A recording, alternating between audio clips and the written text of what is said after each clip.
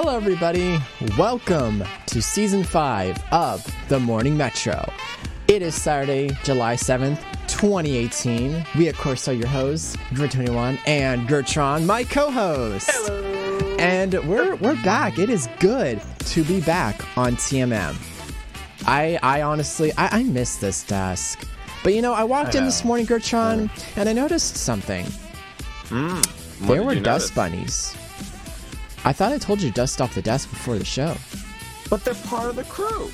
Since when? Wait, are we going for cheap labor here? Well, yeah. Well, I mean, it was weird. I walked in and there was a dust bunny house for sale. And the run-up prices are insane for dust bunnies. It's gotta be hard being a dust bunny. But we're making money. We're making bank. Oh man! But on a serious note, how are you this morning, Gertron? I am doing fantastic. It's been a great day so far. Oh yeah? What's made your name one thing that made your day really great? The dryer works again. Oh, cool. Yeah, I think my clothes are clean. Oh yeah. I think I remember you mentioning that your something about your dryer or whatever was messed up or something. Yeah. Brand new dryer now. Actually, I see something out here that's kind of funny outside my office. There's somebody that just did a 3-point turn in the middle of the street. Man, you gotta love those 3-pointer turns. We, of course, just got a really packed show. Actually, as well, too, we want to mention that the Morning Metro has something kind of cool. Gertron, could you model what our really cool thing is that we've got? We have TMM merch officially. So you can buy actual The Morning Metro merch. It mainly supports me because the money goes to me, honestly. But I can always pay a little. Yeah, I would love to pay you, honestly, Gertron. You work really hard on this show. You really do. But you can. You need it more than me at this point. But the link I think it's tpublic.com. I think it's /user/grid21 or something like that. I think if you go to tpublic.com, you should be able to look up my storefront, which is just grid21. I think is what it is on there. You can look up TMM merch. You can get a mug. You can get a notebook. I think there's also, I want to say, what's those really? It's not like a thermos, but it's like a dang it, I know what it looks like. I'm picturing in my head. I don't know what it looks like. Actually, it's gonna bug me. Let me just go look it up instead because it's gonna T Public. Talk about being ready. I was like all ready, and then I'm like, nope. I want to look up one more thing, just one more thing. It's like just one more. Like that show Columbo. Just one more thing. Let me look up my storefront here really fast. Oh yeah. Here we go. Okay, cool. We got it. So there's actually, let me go ahead and switch to so there's actually the TMM rant. You can get TMM t-shirt, and they both come in a black and white version of it. Let's look at the white version. So let me actually scroll down through it and look it up. So you get a baseball tee, you can get a crew neck, a sweatshirt, a hoodie.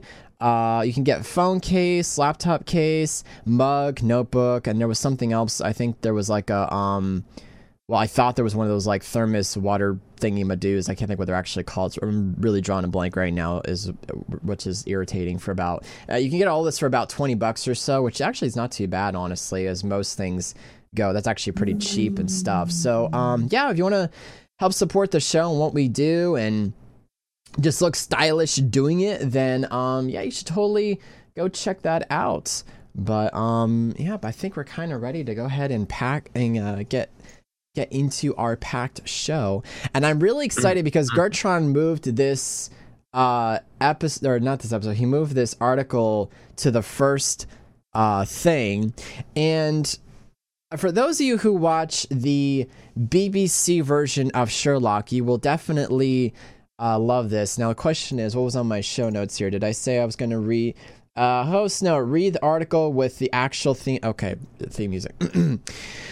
Right, so we're going to go ahead and jump into this, and we need some mood music, I think, for this particular one, so British actor Benedict Cumberbatch embodied a real-life superhero after reportedly saving a cyclist who was being attacked on the streets of London.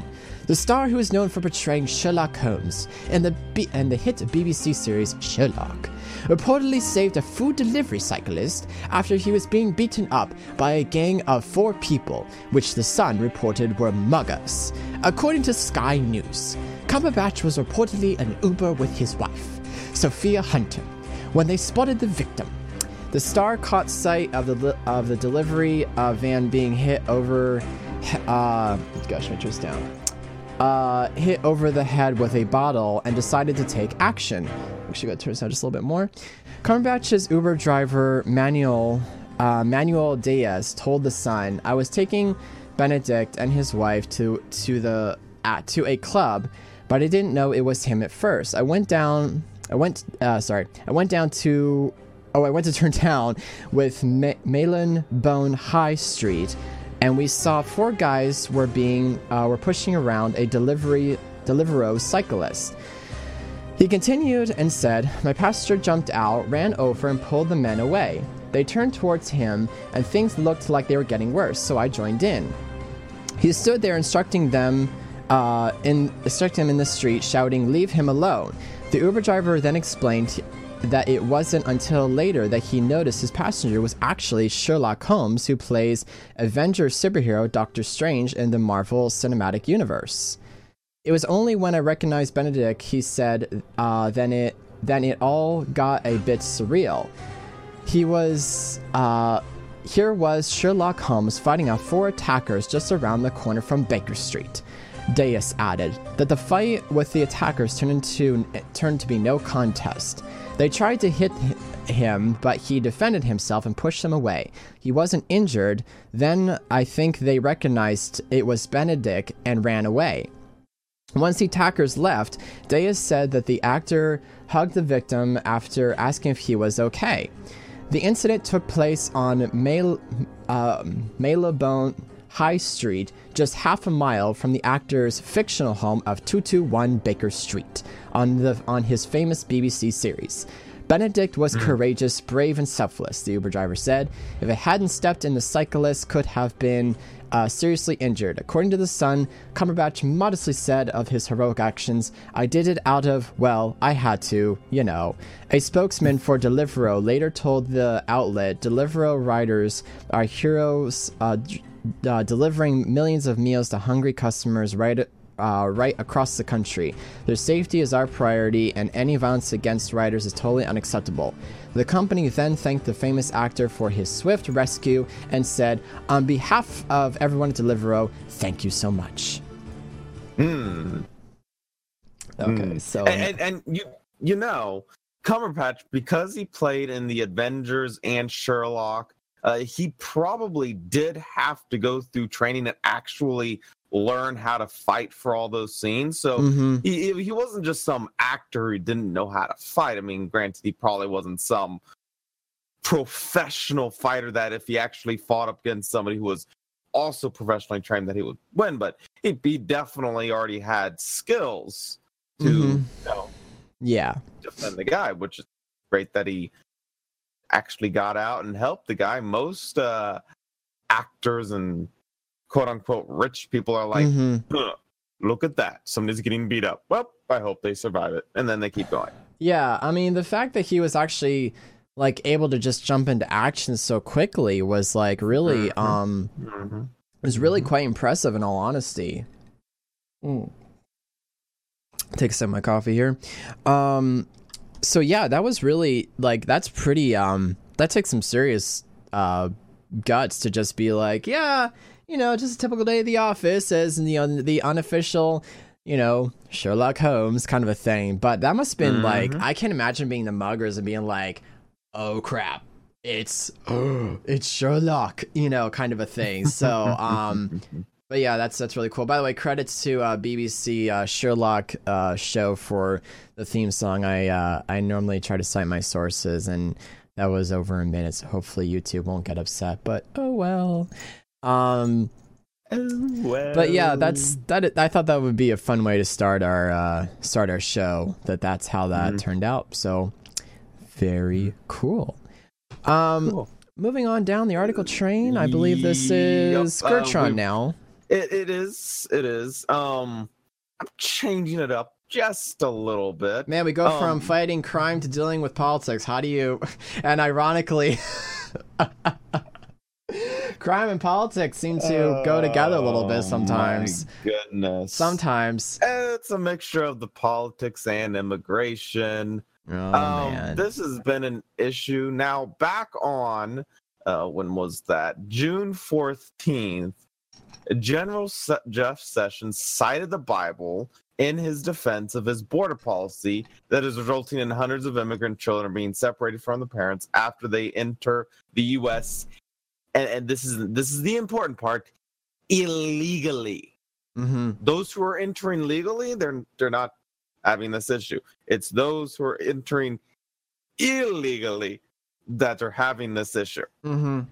Yeah. And Sessions, speaking in Fort Wayne, Indiana, on immigration, pushed back against criticism he had received over the policy. On June 14th, the cardinal in the Roman Catholic Church said that separating mothers from their babies was immoral.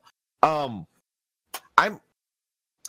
going to say this with that particular line. Abortion is just as bad. You're separating the children, the babies, from their mothers. Yeah. So I'm sorry, but if the liberals are going to be so upset about children being separated from their parents because their parents broke the law, which in the US, if you break the law, your kids don't go to jail with you. Your kids are either put off in a foster care or given to another relative, and you just got to deal with it. Mm-hmm.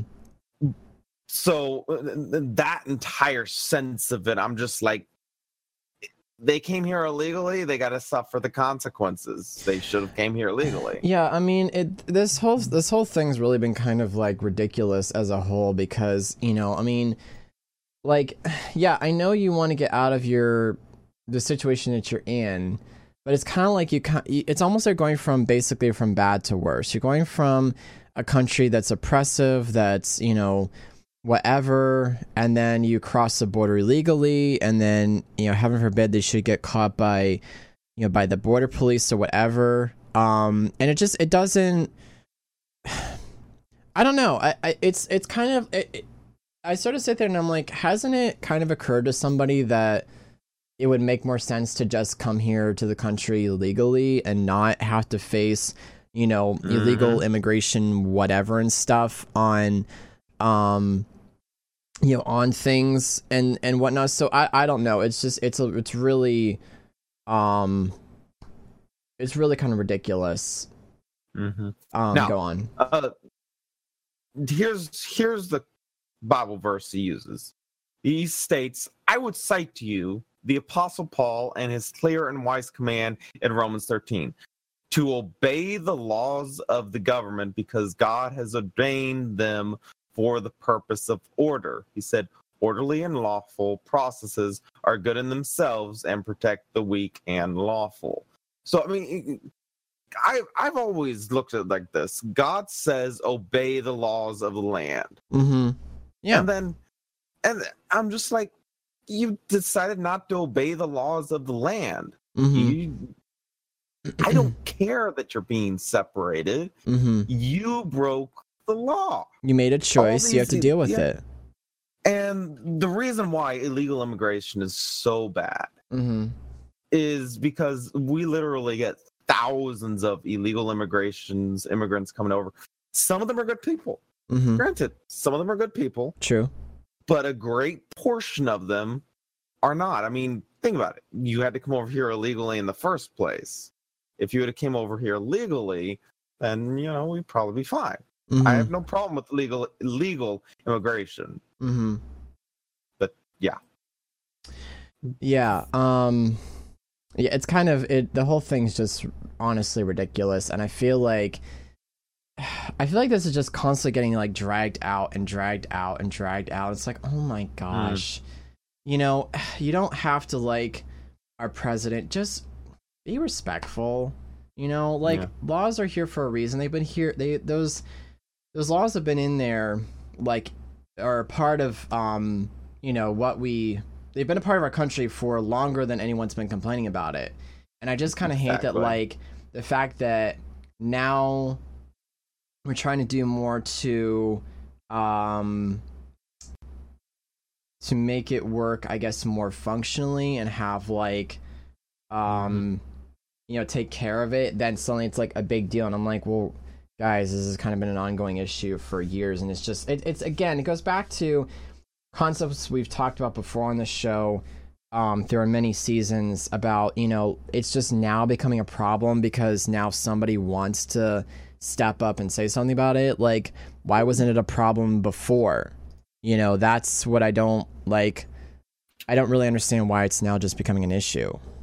You know, so you're adding to it by constantly, you know, complaining about it and being like, what is this? You know, like, you know, adding this and that and calling, you know, people names, all this kind of stuff. Doesn't help anybody. Here's the thing. They complain so much about it, and the liberals, the Democrats, want to abolish ICE, the immigration control.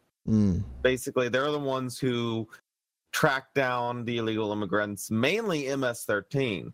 MS-13 is a horrible gang, obviously, and they want to abolish ICE. And then eventually, I mean, that leads to abolishing police in general, because the police can do the same thing as ICE does to a degree.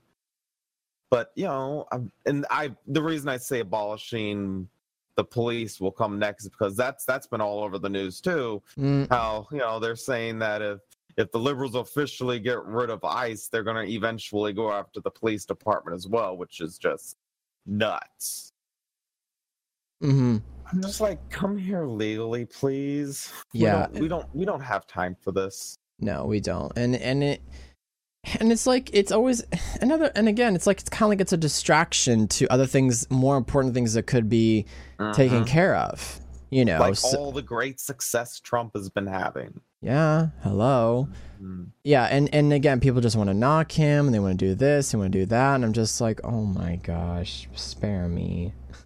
Please spare me. Not gonna happen. So yeah.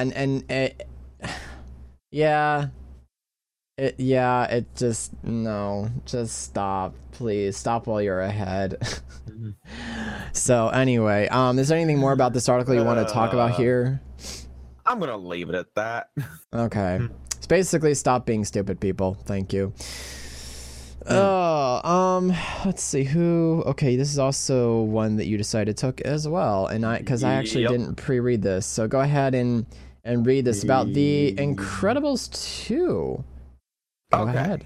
So when I was a little kid, I watched Incredibles 1, and it was amazing. How long ago has it been since Incredibles 1 came out? Oh, I was literally a kid. Let's see.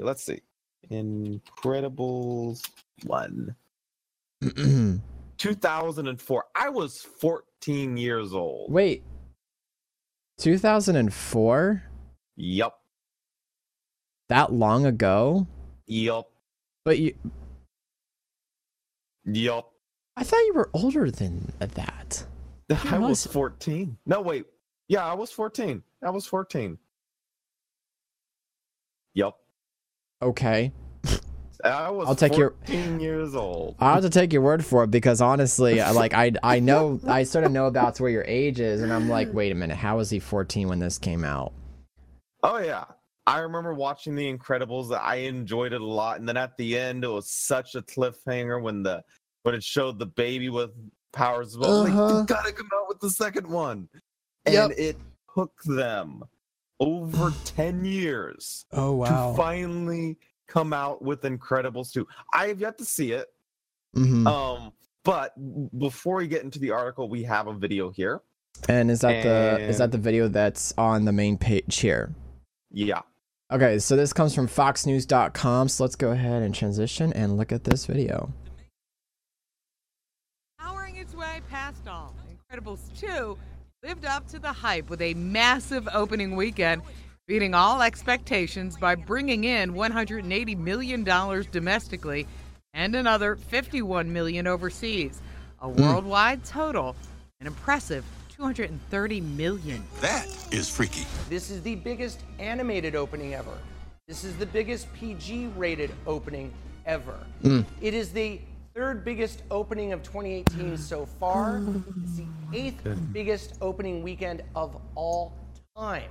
This is a big deal. You know what's crazy, right? It's been 14 years since the original, which debuted at $70 million and went on to make more than $633 million. The cast believes the wait was worth it. I am so proud of this movie.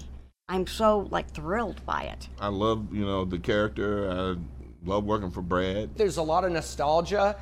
Kids were really young when the first one came out. They might be teenagers now. Families love the first movie. They're coming out on Father's Day weekend. I think that's another part of this, to see the film.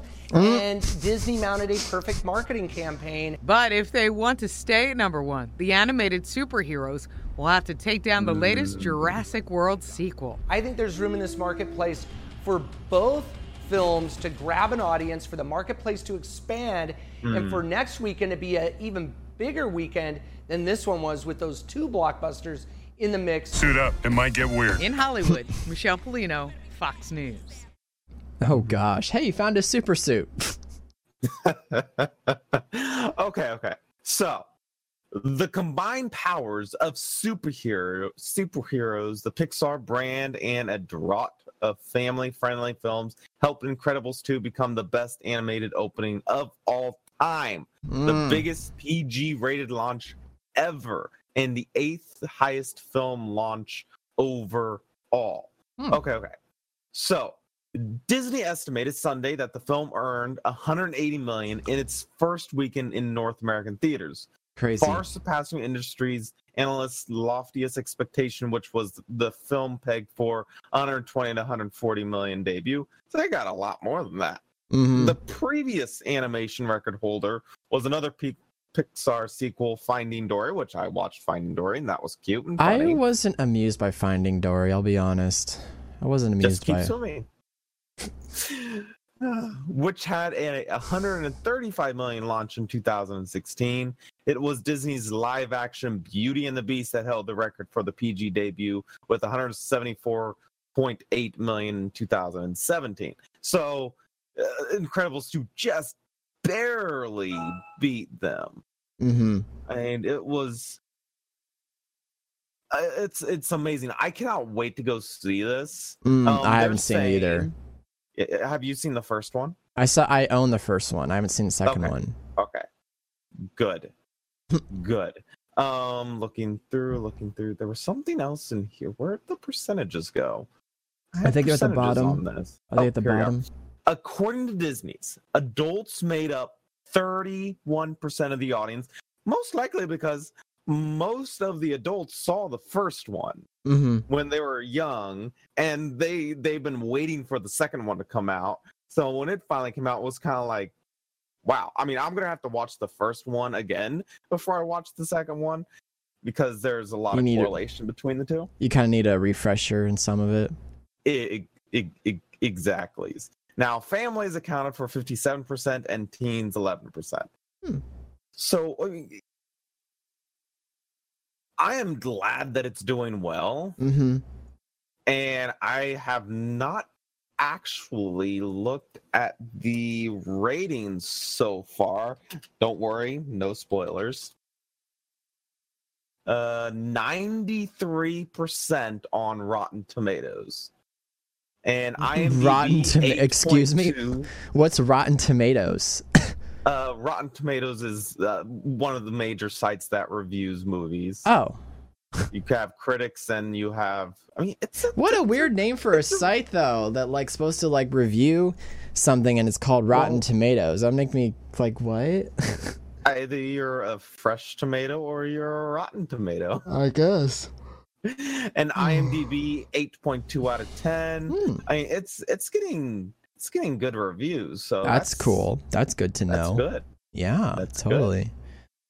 Awesome. Well, yeah, I know that my family wanted to see it. I was interested in seeing it, I guess, because there's been a lot of really good films that's come out here and there, and to see, like, because I mean, there's been some good films, been some bad films, but to see like another really good, like, family excuse me, family film to come out is actually pretty sweet. Honestly, we need more family films, honestly, especially in all this, like, craziness. It'd be great to have, definitely have more family films and stuff. But very cool. I'm glad it's getting such good such great feedback. And the statistics for the I see this, the Solo, a Star Wars story, is now in 4th place, followed by Deadpool, but at the top is Incredibles 2. And even in Avengers Infinity Wars is down at, like, 8th, which is pretty huge, because, like, people were obsessed with Avengers coming out and stuff, or that is to say, the fact that it was just one of those, like, highly anticipated films is definitely pretty interesting altogether. So cool stuff. Yeah. Very cool stuff. Cool stuff indeed. So moving on down the article train. Goodness. Go from movies to Okay, I don't know anything about this article. What is this about this raccoon? Can you please explain? Oh my! Granted, while this was on June 12th of 2018, a raccoon scaled a building, and he made it up to the 23rd floor, more than 200 feet above the street, according to NPR News. And if we watch this video here, we get to see this little raccoon in action. All right, let me see. Let me go ahead and do some mixing here. It's not really a lot of sound. No, I know. The raccoon's just taking a break. Scaling the walls. Oh my gosh. How? Better question, why? Good question. Nobody really knows. So this raccoon just decided to take a walk one day, and that's where it decided to go, was to scale a building for some random reason. I see there's been a Twitter account made for it. The NPR Raccoon. Oh yes. I made a big mistake. His only tweet. Now, how did they get the raccoon? Can you read a little bit of this story here? So we're not sort of left at a bit of a cliffhanger, but can you sort of talk about, like, how they got it down, or what the actual? Because again, I haven't this was your article. I didn't pre-read this one. Okay. Now, animal control personnel hoped to get the critter down from the building before it went any higher. Officials set traps with food, hoping to lure it, and in the herring climb, the Star Tribune reported. We don't want to scare him, Lori Brickley, a spokeswoman for the city's Department of Safety Inspections, told the newspaper. The best thing is to leave him alone. The raccoon received its couple of hours of fame on social media as users monitored its climb through #NPRRaccoon. Users posted photos of the raccoon's plight on social media. NPR's reporter Tim Nielsen tweeted a video of the raccoon doing a little grooming from the 23rd floor's ledge. Now that he's a social media star. Now, Paige Donnelly Law, which is also located in the UBS building, posted some close-up shots of the varmint, which the law firm said seems to be doing very well. I'm looking at these photos, like, Erica's like, hey, hi, I'm just taking a little walk. Don't mind me. Come on. Yeah, We've been told that the building has live traps on the roof and are trying to get him to go up there. Wow, they want him to go even higher. We all just have to keep our fingers crossed. Evan Frost, also of the NPR News, tweeted the raccoon got a visit from the St. Paul Fire Department and that cat food had been placed on the roof of the building. By Tuesday afternoon, the raccoon had its own Twitter account with its first tweet saying, I made a big mistake. Wow. Whoever and they did eventually get him off the building and he's safe and back doing Imagine walking to whatever work. it feels like one. Imagine just walking into work one day and be like, and you see this and you come home and you're like, your wife goes, "How's your day at work?" And you're like, "Got visited by a raccoon." Your boss? No, an actual raccoon. Oh my goodness. Wow. That's something you don't see every day. Nice. Nope, you don't see it every day. Nice. Oh gosh. Brave little raccoon. The brave little raccoon. So we're kind of wanting, man, this is actually feeling a pretty short pilot episode. My gosh, we haven't actually crazy. I feel like maybe we need more articles next week or something. I don't know. I think we just had a lot of short articles. We did have a lot of short articles. That's fine. Okay, now please explain this video. Scumbag former Green Party member assaults kids in Waterburger over Trump hat. I saw this on the news, but what is all this and all this ridiculousness? Basically, it's another liberal that attacks Trump supporters. But why? I mean, because they feel like it. You ain't supporting shit, nigga. Oh, I didn't realize. I told you there was language. Oh my! There was one word. And I like how the kid's just the kid in the yellow shirt's kind of just like, okay, just wait for him to leave. Just wait for him to leave. I mean, are you kidding me? And you want us to take the Liberal Party seriously when you're acting like this? Sorry, Twitch or anybody who was listening about that. I didn't realize he actually was going to use that terminology. Oopsie. I know. I warned you. I told you should watch it. Yeah, I thought it'd be. I didn't realize. Yeah, I didn't. Yeah. Yeah. But it's gone viral. Unfortunately, yeah, it's kind of ridiculous that's so like that. He's been fired from his current job, kicked out of the Green Party, and he was fired by the Rumble Bar. I think Rumble Bar is probably just a bar, and he might be facing jail time. Wow. Okay. Let's take a look. Most recently.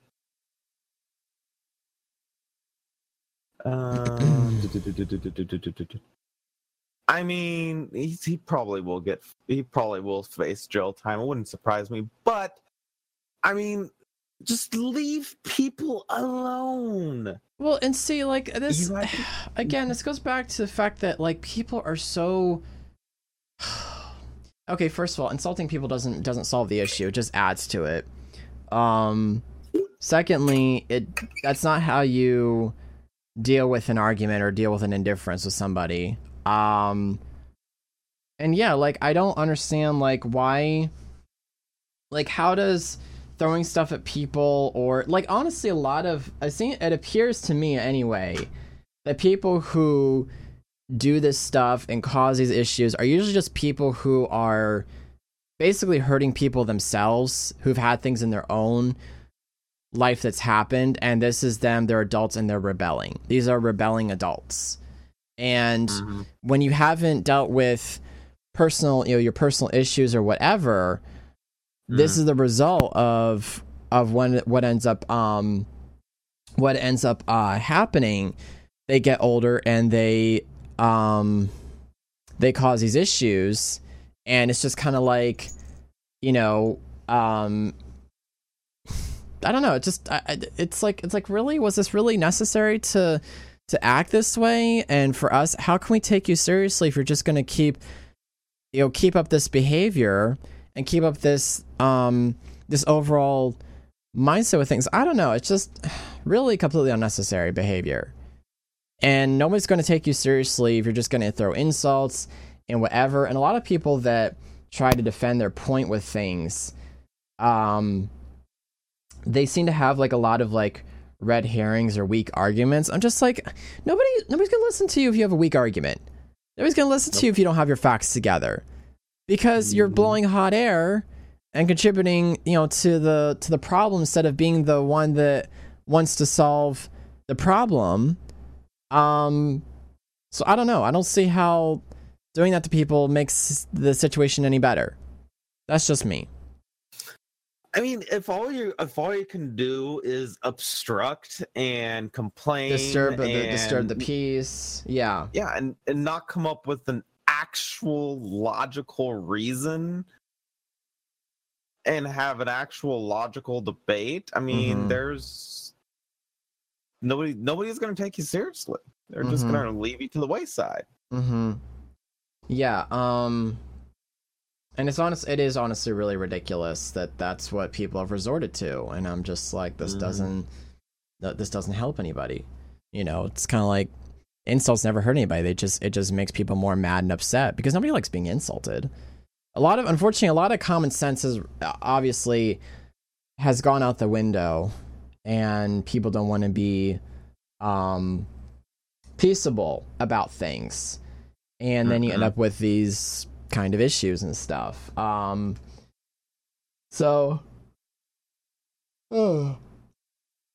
Excuse me. Sorry guys, I didn't get a lot of sleep. I was too excited about doing this, and I'm just kind of like trying to get through all this and stay awake for it. But yeah, that's yeah.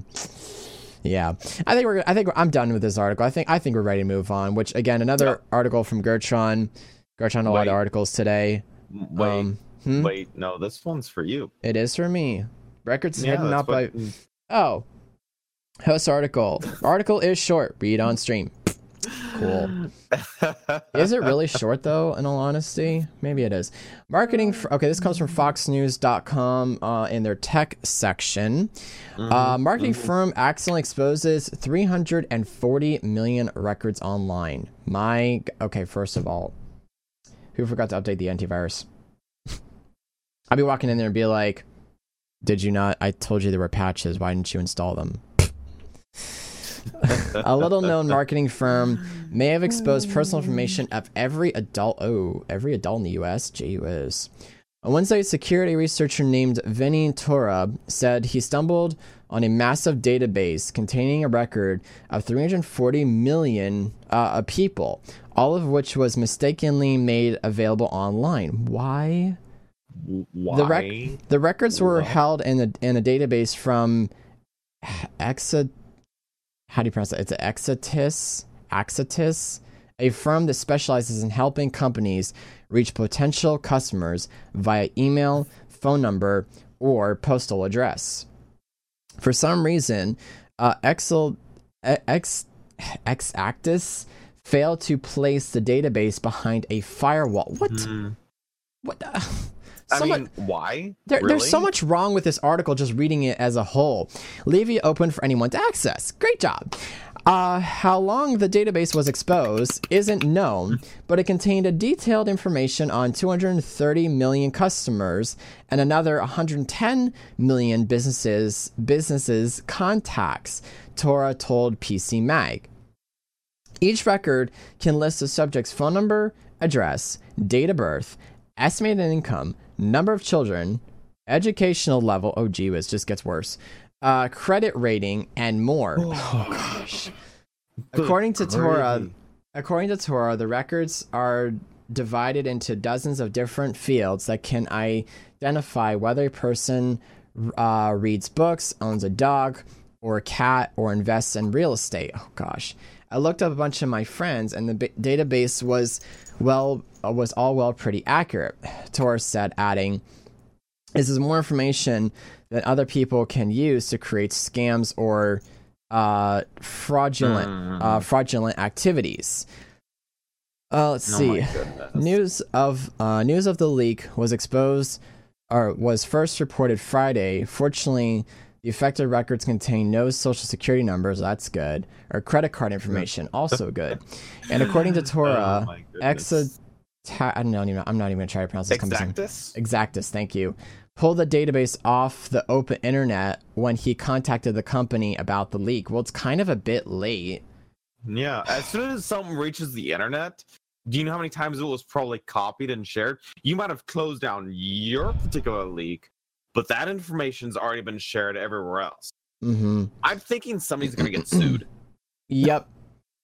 Still, the incident raises an unsettling question. Did any hackers notice the 340 million records too? Probably. Probably. I mean, hackers are always looking for stuff, let's be honest. It's certainly possible, given that however you pronounce it, Gertrude, I'm sorry, database was indexed online. According to Tora, who leads his own security firm, Nightline Security. That's actually a cool name. A month ago, he discovered the records while investigating the security of database built within Elasticsearch using a search engine called Shodan. He was able to identify about 7,000 publicly accessible oh my gosh, these names. I'm trying. Elasticsearch database, one of which he later discovered was owned by Exactus. Thank you, Exactus. I'm so sorry.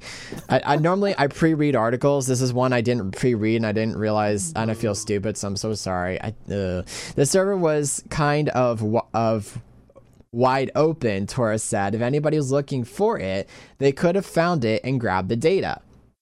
So far, Exactus hasn't publicly commented on the leak. Well, of course they're not going to publicly comment on the leak. However, the Florida-based company does claim to have records on 280 million individuals. Yeah, 218 million individuals, and along with 52 million records with business phone numbers. How it obtains so much sensitive information isn't clear, but Exactus is merely one of the several data mining firms that excel on collecting people's personal data for marketing purposes. Other providers such as Axicom can collect the information by tapping into public records, using consumer surveys, or buying it from commercial entities that have merged to gather the data with your own consent. As creepy as it sounds, the data mining is usually done legally, but clearly, hoarding all that sensitive data can pose a massive security risk. Well, duh. And they don't put it behind a firewall? Are you kidding me? Lawsuits. What did they put it? What did they put it in, like a demilitarized zone on their network or something? What idiot doesn't put that behind a firewall? Good gravy. Nowadays, everything goes behind a firewall. Or supposed to, anyway. And if it's not behind a firewall, then there's issues. There's issues. Definitely. Issues like a tissue. Issue like a tissue. Yeah. I mean, it's just kind of like you sit there. I'm looking for the. Oh, here it is. You would sit in there and you walk in and you're just kind of like, really? Really? And get this. In 2017, the population of the U.S. was 325.7 million people. So, if they accidentally exposed 340 million records, that's every single person in the U.S. Yeah, basically. That means most likely your records, my records, everybody's records. Oh, jeez. And if the hackers got it, granted, I mean, if they're going by last name, you're gonna be caught. You're gonna be caught first. I'm gonna be caught last. But honestly, this company needs to send money out to all their people that they had data on. Well, unfortunately, money doesn't actually really solve the fact that their data was stolen. So, no, but it's nice. Well, yeah, but doesn't solve the issue. It just makes it convenient. Just saying, money can only fix so much. This is true. I'm still waiting. I'm waiting for my check. So should we report this time next week or the week after that we got a check in the mail for our exposed data? Should we really be expecting that? Probably not. I didn't think so. Yeah. One can dream. Goodness. And speaking of dreaming and forecasting the future, Gertrude, this is your article. Now, this is unfortunately a very long article. But we're gonna kind of skim it. This is the massive one that I was like, oh, I didn't realize how many things. I said skim article for good parts. So go ahead and let's talk about this. About a new supercomputer. 5 ways the world's fastest supercomputer could change the world. This comes from NBCnews.com. Gertrude, take it away. Okay. From ending the opioid epidemic to making fusion power possible. Summit, which is the name of this computer, may help researchers meet all sorts of goals. Scientists have high hopes for the world's fastest computer, which is now up and running at Oak Ridge National Laboratory in Tennessee after its June 8th launch. A $200 million water-cooled monster that covers an area the size of 2 tennis courts. The computer, dubbed Summit, has been clocked at handling 200 quadrillion calculations a second, or 200 petaflops. That's more than twice as fast as the previous record holder, China's 93 petaflop Sunway Tahu Light, and so fast that it would take every person on Earth doing one calculation a second for 305 days to do what the Summit can do in a single second. I feel like this song's appropriate.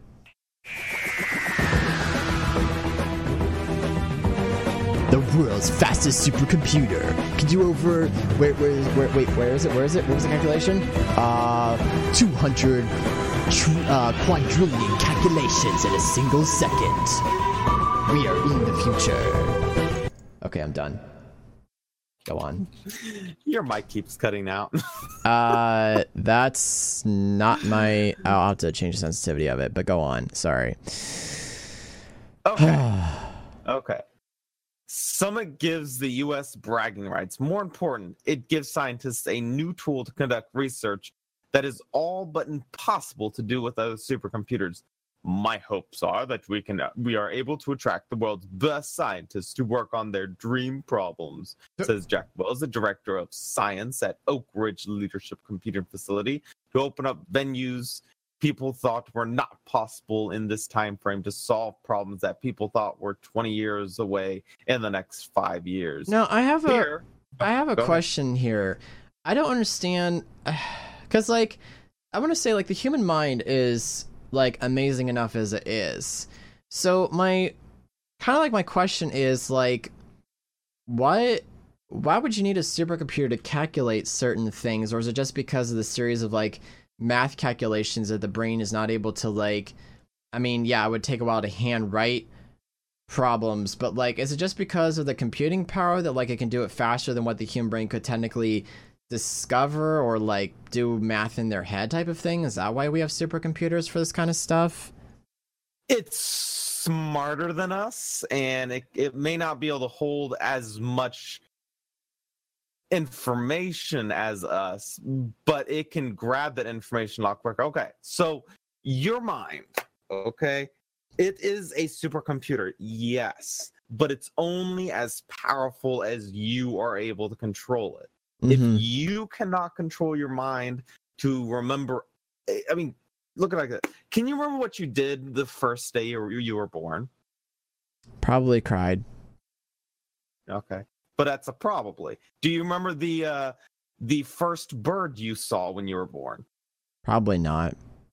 Okay, the supercomputer can. Because it can just pull that information right out. That's the difference between a supercomputer and our mind. While that memory is still in your head, it would take you a long time, if you're even able to pull that memory out. The supercomputer can do what our minds can't do a lot quicker. True. Okay, good point. All right, point made. Sorry, go ahead. Okay. So, here are 5 ways the Summit could change the world. Predicting opioid addiction. Roughly 10% of the people who take an opioid painkiller slip into addiction, says Dan Jacobson, a computational biologist at the laboratory. That screams genetics to us. Otherwise, everybody would get addicted. He and his team plan to use Summit to compare the genetic profiles of 600,000 individuals, in this case, the U.S. military veterans, against clinical records showing whether they were prescribed opioids and if they became addicted. So, I mean, if it can parse out all the information and figure out who's going to become addicted and who's not, I mean, I have a better suggestion. How about you just not give people that stuff in general? Some people do need it, especially cancer patients. I working in the pharmaceutical field, so to speak. Almost every opioid requires some sort of prior authorization because the government's cracked down on it. The golden ticket to get opioids, like without any issues whatsoever, is to have cancer. I mean, it's like one of those things when a nurse comes on the line and tells me, oh, this patient has cancer and they're trying to get like Oxycontin, I'm like, that's already going to get approved. I already know that because that's like one of the first questions, bypasses all the other 20 different questions I have to ask them. So there are some people who do need it. Now, the problem is when people go to the emergency room with a broken limb or a sprained ankle or something like that, and the doctor says, here's some opioids, go take this, and you'll be fine. That's where it's not supposed to be used for that, and that's why one of the other first questions we have to ask them is whether or not this medication is going to be used for long-term chronic pain. And if they answer no to that, then that's the end of the case there, because they're not going to get it. It's not supposed to be used for short-term pain. That's only going to be there for a little while. Okay. Yeah. I still don't think it's smart, but that's just me. Other things such as advancing fusion power. This sounds kind of. Yeah.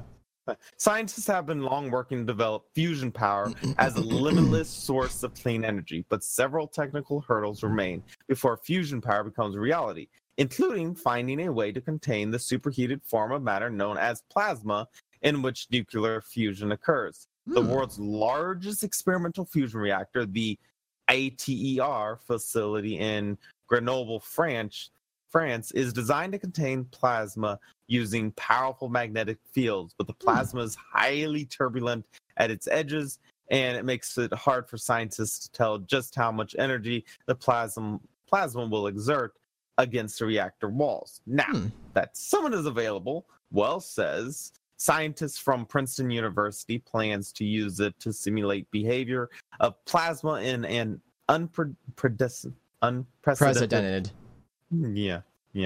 detail. That should help make sure that ITER will work as designed and speed the development of larger fusion reactors. Which means we could potentially not need coal or nuclear. Sorry to say nuclear like that. Nuclear power as well. Nuclear. So that could be honestly a really helpful thing for sure, definitely. Yeah, it's clean energy, and that's important. Now I'm gonna skip the other ones here. I mean, basically, this computer is just going to figure everything out. Well, at least most of everything out and stuff. I mean, there's some things we kind of already know based on what your personal belief system is, obviously. But yeah, that's very cool. Awesome. I wonder how much terabytes of storage is in. I'm more interested about the specs of this thing, actually. What hardware is this thing? Because the fun part was when I took a look at this one particular screenshot, it looked like, okay, so it sounds really dumb. So there's certain companies that have a certain type of look to them that just based on like the metal look, the mesh, the plastic. To me, this looks like Dell hardware because the plastic tabs on these racks here, the color blue is the same color blue that Dell uses for drive mounts on their like Dell Precision cases and stuff. So I'm wondering if Dell contributed some of this hardware to this supercomputer project. Is there anything online about it? Just taking a look here. That tells me, 512 DDR4 plus 96 gigabytes HBM2 memory. Ooh. The processor. I don't even know what kind of processor that is. It's just the IBM Power 9. It's probably not the processor you can get from anywhere. I mean, if it's like AMD Ryzen, because AMD had HBM before Intel did. And I know that GPUs are often, like, especially Quadro and a bunch of other ones are highly computed or not highly, they're good for high computational calculations. That's what I'm trying to say. They're really good for high computational calculations and stuff. And I hate to think what the electric bill looks like for that, honestly. Oh my. Like, the electric bill for that's gonna be crazy. Did you find something? The Summit has 9,216 CPUs in total. How many? 9,216. Wow. And GPUs, 27,648 GPUs. Oh my gosh.